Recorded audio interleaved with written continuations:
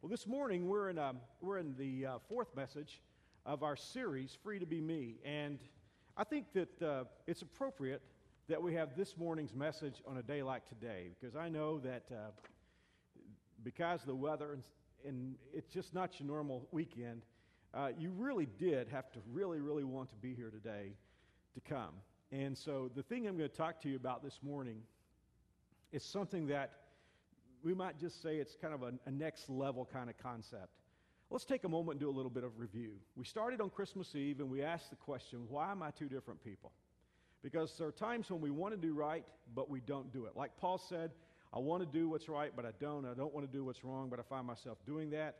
And we wonder about that same thing. Why are we two different people? And then New Year's Eve weekend, we came back and we had a message called The Dark Side. And we said there's a reason why we struggle to do the right thing. We have a part of us that was broken before we were ever born. When Adam and Eve, our federal parents, were in the Garden of Eden, God gave them one rule, they broke it, and they introduced rebellion into our world. You know, I was thinking about this morning. I was driving downtown. I was speaking at a state convention. They had a worship service this morning. And without paying attention, I got myself on a one-way street. And I think this is the first time I've done this in forever. I found myself going the wrong way on a one-way street, which was really okay because there wasn't anybody within 100 miles of me out there in downtown. But I thought about, that's rebellion. You know, that's rebellion against God. Rebellion is going the wrong way down a one-way street. And that's what God said to Adam and Eve. This is a one-way street. You just go my way and everything's going to be sweet. But they decided to go the wrong way on a one-way street. And they messed up the human race. And we've all had the same issue from birth. We all wrestle with that. We were born with a dark side. But last week in Guilt-Free Living, we discovered that Jesus Christ came into our world. And He paid for all the wrong that we do on the cross. That the blood that flowed out of His veins and ran down His body onto the ground, God saw that as a holy sacrifice that was payment in full for all the sins of the world. The Bible says not even for our sins, but for the sins of the whole world. I believe that Jesus' blood was efficient to pay for every sin that's ever been committed. Now, not everybody will let Him pay. There will be many people that choose to pay for it themselves and spend an eternity in hell, but that won't be God's fault, because God loved the world and He gave His Son, and His blood became a payment for our sins. Now, what we learned last week was amazing. We discovered that, according to Romans chapter 8, verse 1, that whenever anybody, by faith, receives Jesus Christ into his or her life, then God washes away all our sins, and there is no longer any condemnation. There is no indictment hanging over us anymore. You know, there's a big story out in North Carolina about the Duke players. There's an indictment hanging over those boys' heads. And people go either way, thinking maybe they should be indicted, maybe they shouldn't be indicted. But you have to think about it from their perspective. Not knowing how that's going to resolve, there's an indictment hanging over their head. And I think that all of us know that because of the wrong that we've done, there could be indictments hanging over us. But Jesus, when He died on the cross, did away with all those indictments. And God looks down at you and me when we have accepted Jesus as our Savior, and God says, no condemnation, no indictment. You're free. Guilt-free living. Now, here's where we're going to bump up a level and go to something else, though, that a lot of people struggle to understand, and I'm going to do my best to explain it. And fortunately, I'm not speaking by myself here, because the Bible tells us that God is helping me speak and He's helping you listen. That's how the Holy Spirit works. So, between my feeble attempts and the Holy Spirit's awesome, dynamic, unbelievable power, maybe we'll get this together this morning. Here's how this works. While it's true that legally I am totally innocent, nobody can ever bring a charge against me in the court of God, I know that on a practical basis, I'm still wrestling with sin. How many of you, and you don't have to raise your hands, how many of you have struggled with that conceptually? Because you say, if I am innocent in God's sight, how about the fact that I did all kinds of stupid things today? And that I have to go before God and say, God, I'm sorry I did it again. I told you I'd never do it again, but I did it again. How do you resolve the idea that we are innocent before God and yet still struggling with sin? And here is the answer to that question. The answer is, legally, in the sight of God, in the court of heaven, legally, we are innocent. Because click and drag, the record of Jesus Christ has been transferred over into our account, so that when God looks at your account and my account, he doesn't see our account anyway. It is Jesus' account. It is his righteousness that God sees. That is why you and I will get to heaven. See, a lot of people think it works something like this. They think what happens is you invite Jesus Christ into your life, and then God sort of says, okay, I've done with the past, but now I'm going to be checking you out, and you're going to have to try to do your very best, and maybe if you do okay from here on out, then maybe I'll let you into my heaven. But that would never work, because even after we accept Christ, we still have the what? The dark side. See, that's the issue. But now it's an interesting situation, because legally we're innocent. We still have the dark side, but God has brought us to life spiritually. And we're in a gap of time. Now, this is what I want to talk to you about this morning. You and I are in a strange, mysterious gap. And that gap is between the moment that we accepted Jesus Christ as our Savior and when we either die or Jesus comes back for us.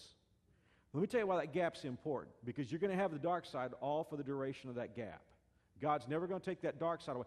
That is why you have to die. You know, it's not going to fade. It's not going to be fade to black when you die. You're never going to stop being conscious. You're never going to stop being alert or aware.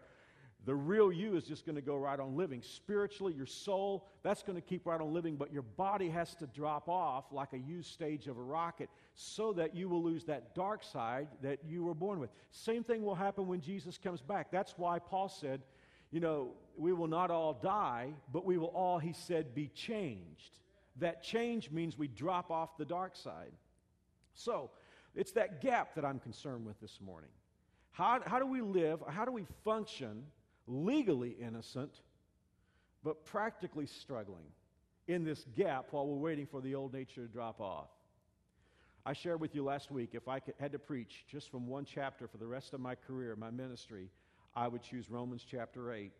And I reiterated that to myself time and time again this week, because there is no way in the world I can even begin to touch what I need to touch on today.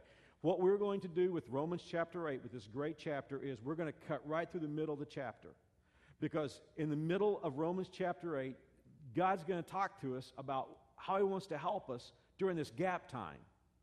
And it's all about someone called the Holy Spirit. The Holy Spirit begins at the moment of your salvation to function as a life coach for you. Now, that's a new term to me, at least in the last few years. I can remember when I was growing up, a coach was somebody who coached you athletically. Then I remember some drama coaches and speech coaches. And then I began to hear about people that coached leaders. But our lives today are so multifaceted that after a while, we begin to see the emergence of what's called a life coach. And leaders hire them, athletes hire them, ordinary people hire them. They hire someone to come in and straighten up the mess that is their lives. And you can hire all kinds of life coaches. There are life coaches that will specialize in divorce recovery. There are some that will specialize in time management. There's some that will come in and specialize in balance. I read about life coaches that will actually come in and teach you how to have fun. People are looking today for life coaches. One of the things I've discovered in researching life coaches is that primarily what a life coach does is come in and help you stop procrastinating. Because they really believe that really you can achieve your goals. The problem is we put off, key components of reaching goals, and we'll say, well, I'll do that tomorrow. We never get to it. So basically what a life coach does is come into your life and say, hey, get up off your backside and go do what you're supposed to do. Now that's helpful, I'm sure. Primarily, here's what a life coach does. A life coach helps you reach your goals. They look at what your goals are, and they help you reach your goals. But God's Holy Spirit does something far better than coming into your life to help you reach your goals. God's Spirit comes into your life to help you reach God's goals for your life. Because, see, my goals are way down here. God's goals blow my mind. God has had me doing stuff that I could never believe that God would ever have me do. God has goals for you that are much higher than your goals. See, when you set your goals, you think about what you think you can do. When God sets your goals for you, he thinks about what he can do through you. So the Holy Spirit comes into your life to help you with God's goals for you. He comes to coach you during that gap. Now, somebody could say, well, wait a minute, Mark. I'm already in trouble here because you've been talking about the Holy Spirit, and I don't have a clue what you're talking about. Or somebody could say, I do know a little bit about the Holy Spirit, but what I know tends to freak me out. So who is or what is the Holy Spirit? Well, the Bible teaches us that God is something that we call a Trinity. He is one God, but three persons. When God created the world, you read in the book of Genesis, God said, let us make man in our image, plural term. Because although there's one God, there are three persons, Father, Son, Holy Spirit. Now, if you ask me to explain that to you, I'll be in trouble real fast. Every once in a while, I'll be speaking somewhere, and someone will come up and tell me, and they'll say, well, I know about the Trinity. It's like the egg. It's like one egg, but there's three parts. There's the shell, there's the yolk, there's the white. Or somebody will say it's like water. Water can be either steam, it can be vapor, it can, and so on. It can be fluid, it can be solid or ice like we have outside today. Those may be ideas, but the truth of the matter is, anytime we say God is like something, we've got a messed up statement because God's not like anything. You can't compare God to anything. There's a mystery to God, determinately so. See, God is not up in heaven saying, figure me out, because the truth of the matter is, with our feeble minds, we could never figure God out. But He is three persons. He is Father, Son, Jesus, and Holy Spirit. Now, there are those who have the idea, well, maybe there's one person, but He just like appeared three different ways. Maybe in the Old Testament, He was God the Father. And then maybe He came to earth and He became Jesus Christ. And then maybe in our generation, He is the Holy Spirit, but there was only one person, just three manifestations. But biblically, we have a lot of issues with that. For instance, at the baptism of Jesus, you've got Jesus being baptized, you have the Father speaking from heaven, and the Holy Spirit descending as a dove. You got all three persons. Jesus in His prayer one time said, I will ask the Father, and He will give you the Comforter, who it's the term for the Holy Spirit. So if it was all one person, he'd be saying, I'm going to ask myself to send myself. So no, it's not just one person. There are three persons in the Trinity. God the Father, God the Son, and God the Holy Spirit. Now, I get in over my head trying to explain this, but I'm going to do the best I can. There have been primarily three eras of time different in the way that God has manifested Himself in our world. In the Old Testament, God could be visible or invisible. And I don't mean God Himself personally, but God could put a manifestation on the earth of Himself that sometimes could be visible, sometimes invisible. For instance, when the Israelites were going through the desert, He was visible. His presence was a cloud. Or it could be fire at night. Or when the priests went into the temple or the tabernacle, in between the two angels, the cherubim inside the Holy of Holies and the Ark of the Covenant, there was what we call the Shekinah glory cloud, which was the presence of God. But the issue with God, even though He could be visible or invisible, in the Old Testament, there was always distance between man and God. In fact, when God came down, in His presence on the mountain to give Moses the commandments, the people were told to back off and get away from the mountain because God's presence was there. God's presence was in the temple, in the tabernacle, in the holy chamber. But only the high priest could go in, and he could only go in one time a year because there was to be distance between people and God. Then in the second era of time, God came to earth. And we celebrate Christmas. Remember the term Emmanuel, God with us? For the first time, God was visible. God was audible. He was there. There was not distance. You could go right to Jesus. There were people who touched Him. There were people who embraced Him. There were people who could be around God. But there was an issue with that era of time because for that era, God's presence on earth was locked up in a body. And because He was held by that body, you had to go where He was. You had to be in that spot, in that space where God with us was on earth. But we live in a wonderful time. I don't know that we understand how in fact, I really think when we get to heaven, we find out how wonderful a time we lived in and how we didn't take advantage of it like we should. I think we're going to kick ourselves in heaven if we kick ourselves in heaven. Because here's where we're living now. It's God with us in the presence of the Holy Spirit. There's no distance because Jesus said, when I leave, He said He's going to be with you. In fact, He's going to be in you. And beyond that, He's not confined to a body. That is why Jesus told His disciples, and he just absolutely blew the disciples' mind. because they thought there's nothing better than having Jesus right here in the room with us. But Jesus told his disciples, it is better for you that I go away, because when I go away, I'm going to send one.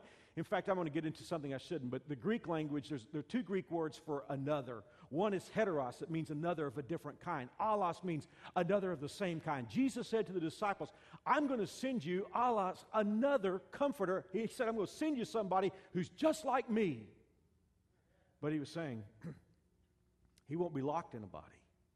It's like Abraham Lincoln said when he left Springfield to go to the White House. As he bid the people of his community goodbye, he said, I commend you to the one who can both stay with you and go with me.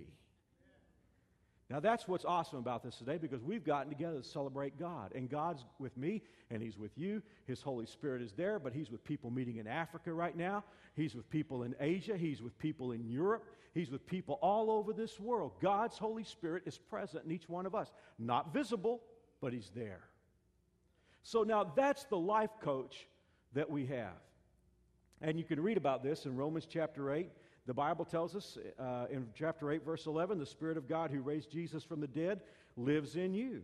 And we saw last week in verse 12, the Bible says, because he lives in you, you're not under obligation anymore to do what the dark side tells you to do.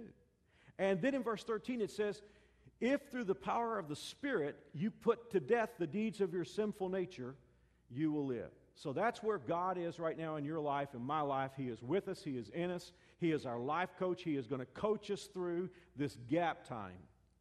Now, what do you need from God coaching you through the gap time? Think about your life for a moment. What do you need more than anything else in this haze that you and I are living in, legally innocent, but still wrestling with stuff? I got thinking about this. I need three things from God.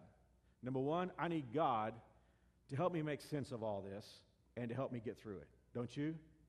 I mean, don't you struggle sometimes just to make sense of life? I mean, it's like the kid said, as soon as I figure out the answers, they change all the questions. And so I need God to lead me. I need God to help me make sense of it all. Secondly, I need affirmation from God, because I have good days and bad days. Can I get a witness this morning? Are there some of you that some days you feel saved and other days you wonder, how could God love somebody like me? I need affirmation. I need God to come along and say, hey, you do belong to me. Even on a day when you're embarrassing me, and you know, I just can't believe I have a son who's acting like you're acting. I still need God to come along and to affirm me that I belong to him. And then number three, I need God to help me. I need assistance. Are you ready for this? This is wonderful, because the middle section of Romans chapter 8 tells us that the Holy Spirit of God does exactly those three things. Here we go. Romans chapter 8, verse 14, one of my favorite verses in the Bible. For all who are led by the Spirit of God are children of God. See that word led there? Just three little letters, but let me tell you what led means. There's really a better English word than led there. It means that we are brought along by the Spirit of God. I like that, because see, here's the thing. You know, it means actually to take by the hand and to bring. If God led me like a GPS navigation system, God just saying, hey, Mark, turn here, turn here, turn here, that would be one thing. But the Bible says that God comes and takes me by the hand and brings me to my destination. In fact, let me give you two or three other instances where this same Greek word is used. When Andrew brought Simon Peter, his brother, to Jesus, it's the same word. Andrew took his rowdy fisherman brother and he brought him to Jesus. The Bible tells us that when Jesus comes back from heaven, he will bring with him all of our loved ones who have died and gone to heaven. One of my favorite usages of this word in the New Testament, this Greek word that we have translated led here by the Holy Spirit, is the Good Samaritan. When he found that man wounded and left on the road to die, the Bible says he put him up on his own donkey and he brought him to the inn. That is what the Holy Spirit does for us.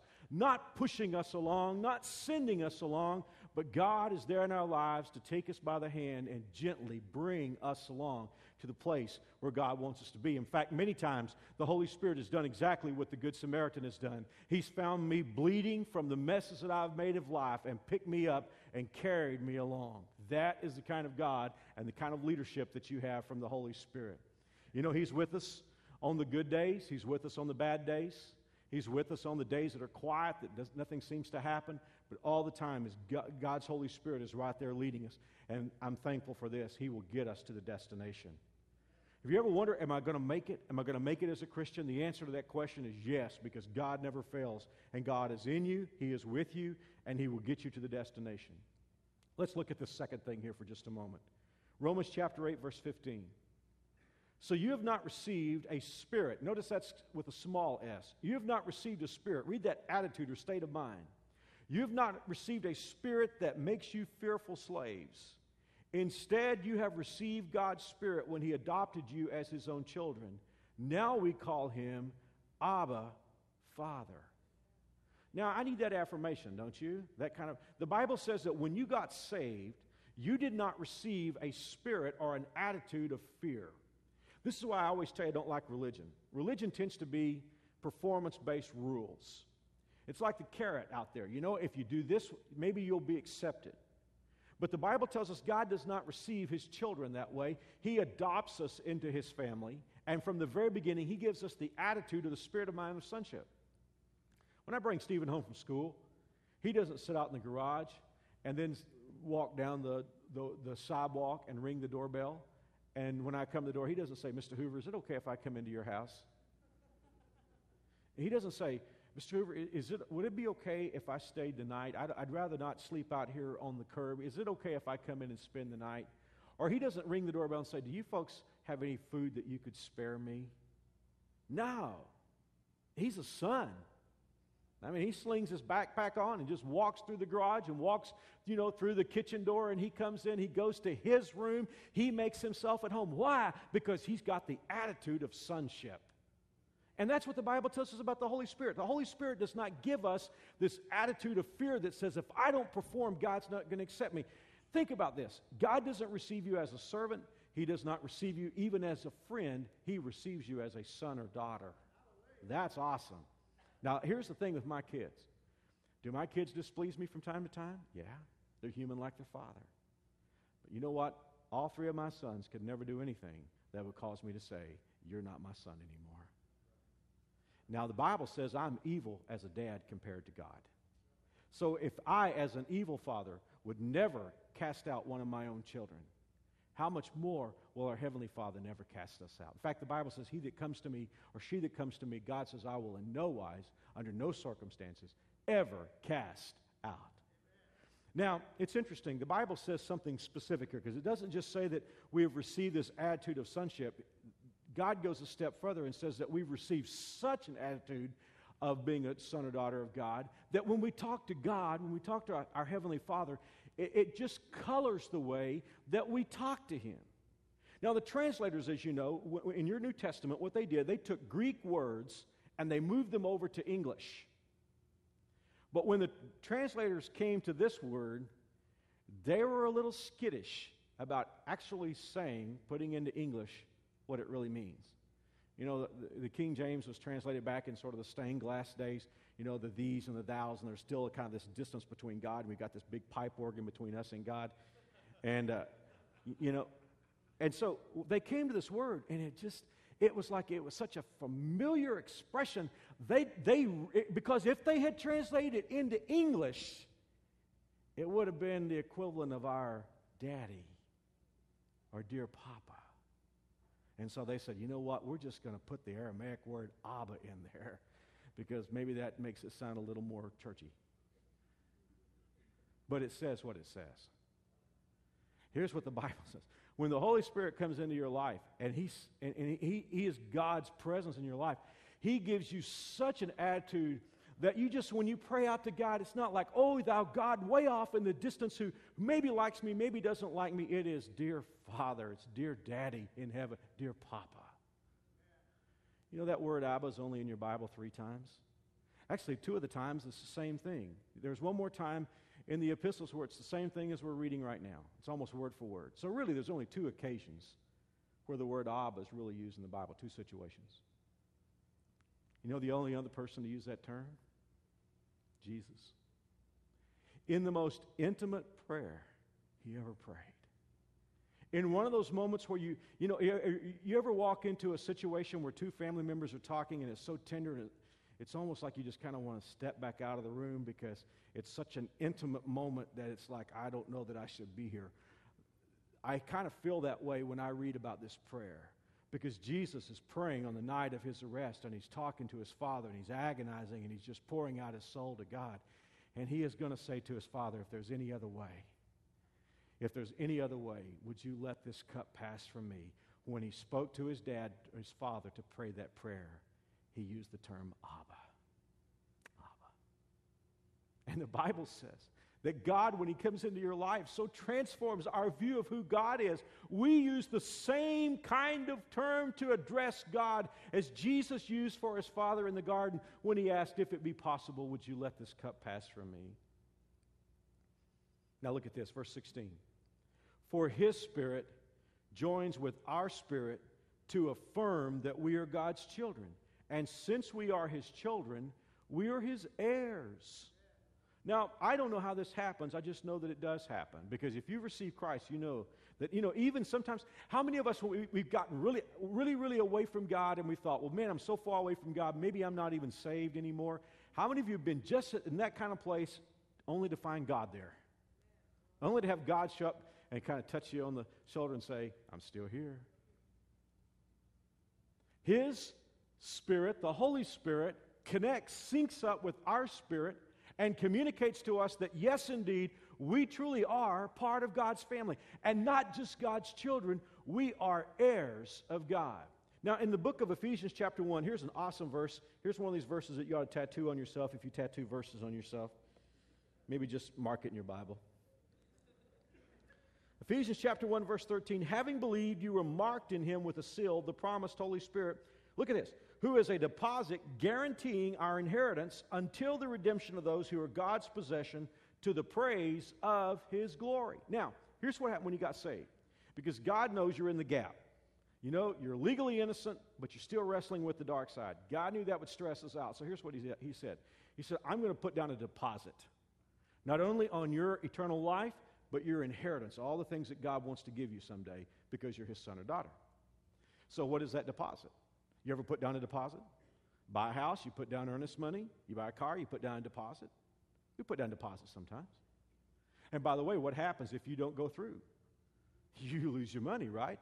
You put down a deposit, you back off and say, hey, I don't want the deal. You back out, you lose your money. So here's what God said. God said, I'm so serious about my commitment to you, I'm going to put down a deposit that I will stay with you and that you are going to be innocent forever. And I'm going to take you to heaven, not only take you to heaven, but I'm going to give you all these things in your inheritance.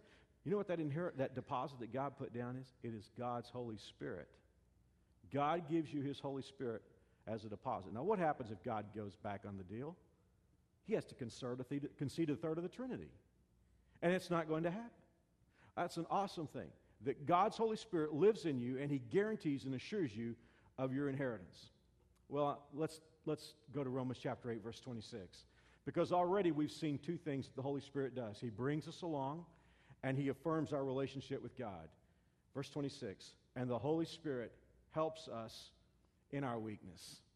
Somebody might say, well, Mark, I don't know that God would stay with me because I'm so weak. Look at that one more time. The Bible doesn't say the Holy Spirit helps us when we get over our weakness. The Bible says he helps us in our weakness. Do you feel weak today? It's all right. God can handle that. The Holy Spirit helps us. Man, I tell you what, if all I did today was to read that one line to you, it would have been worth driving on the ice to come to church today.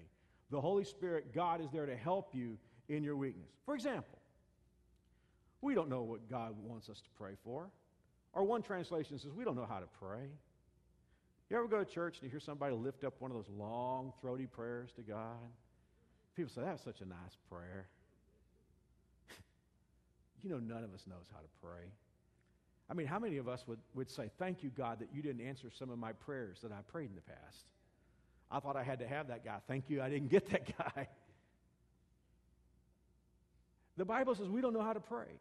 But the Holy Spirit prays for us with groanings that cannot be expressed in words. And the Father who knows all hearts, knows what the Spirit is saying. For the Spirit pleads for us, believers, in harmony with God's own will. And we know that God causes everything to work together for good. Now here's what happens. I pray. I don't know how to talk God's language. I don't know how to see things the way God sees things. I'm not even sure what God's will is for my future. But I think I do, and I pray like you pray. Oh, God, I need this. I want this. God, do this for me. God, help this person. And I pray this prayer. And God's Holy Spirit comes along, and He retools my prayer. And He takes it to God, to the Father. And He said what Mark meant to say, what Mark would say if he knew what you and I know. God, the Holy Spirit is up there pleading my case before the Father. Isn't that awesome? And Jesus is standing right there at the right hand of the Father. I mean, when they go into session, it's pretty... I want you to think about what happens when you pray. You say, oh, I'm just driving around Wichita and I'm lifting up a prayer. Man, you have set off heaven. I mean, the Holy Spirit is up there explaining what you would say if you knew what God knows and what is really best for you and what your heart is. And Jesus is standing there saying, Father, I want you to do this. And God the Father is there when you pray. That is why, and I hope I don't punch anybody's balloon today, because many times people read Romans 8:28, and what they think is that God just takes all the circumstances in our life and He makes them work for good. And I really do believe that that's true, but that's not what Romans 8:28 is saying. What Romans 8:28 is saying, just everything up there in heaven is working for your good. I mean, the Holy Spirit's explaining what you need, and the Son is right there to intercede for you. The Father loves you, and He wants to do what's best for you. All those things just work together for good when you pray. Makes you want to pray, doesn't it? That's the life coach that you have. He brings you along. He affirms you that you're God's child, and He helps you in your weakness. And the good news is, you and I are going to make it. We're going to make it through this gap.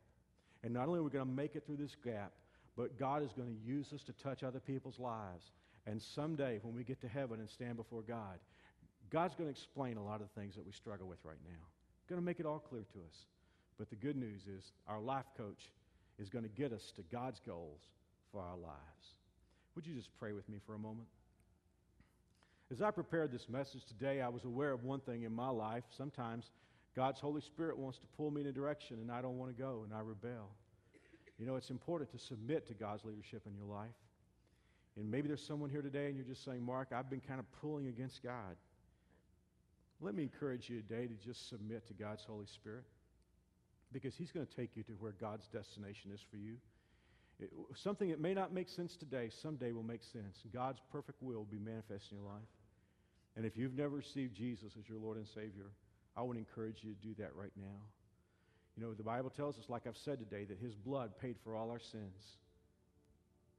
And His sacrifice was sufficient and efficient to take care of all your past. But you must invite Him into your life. God is a gentleman. He'll never force Himself into your life. You have to invite Him in.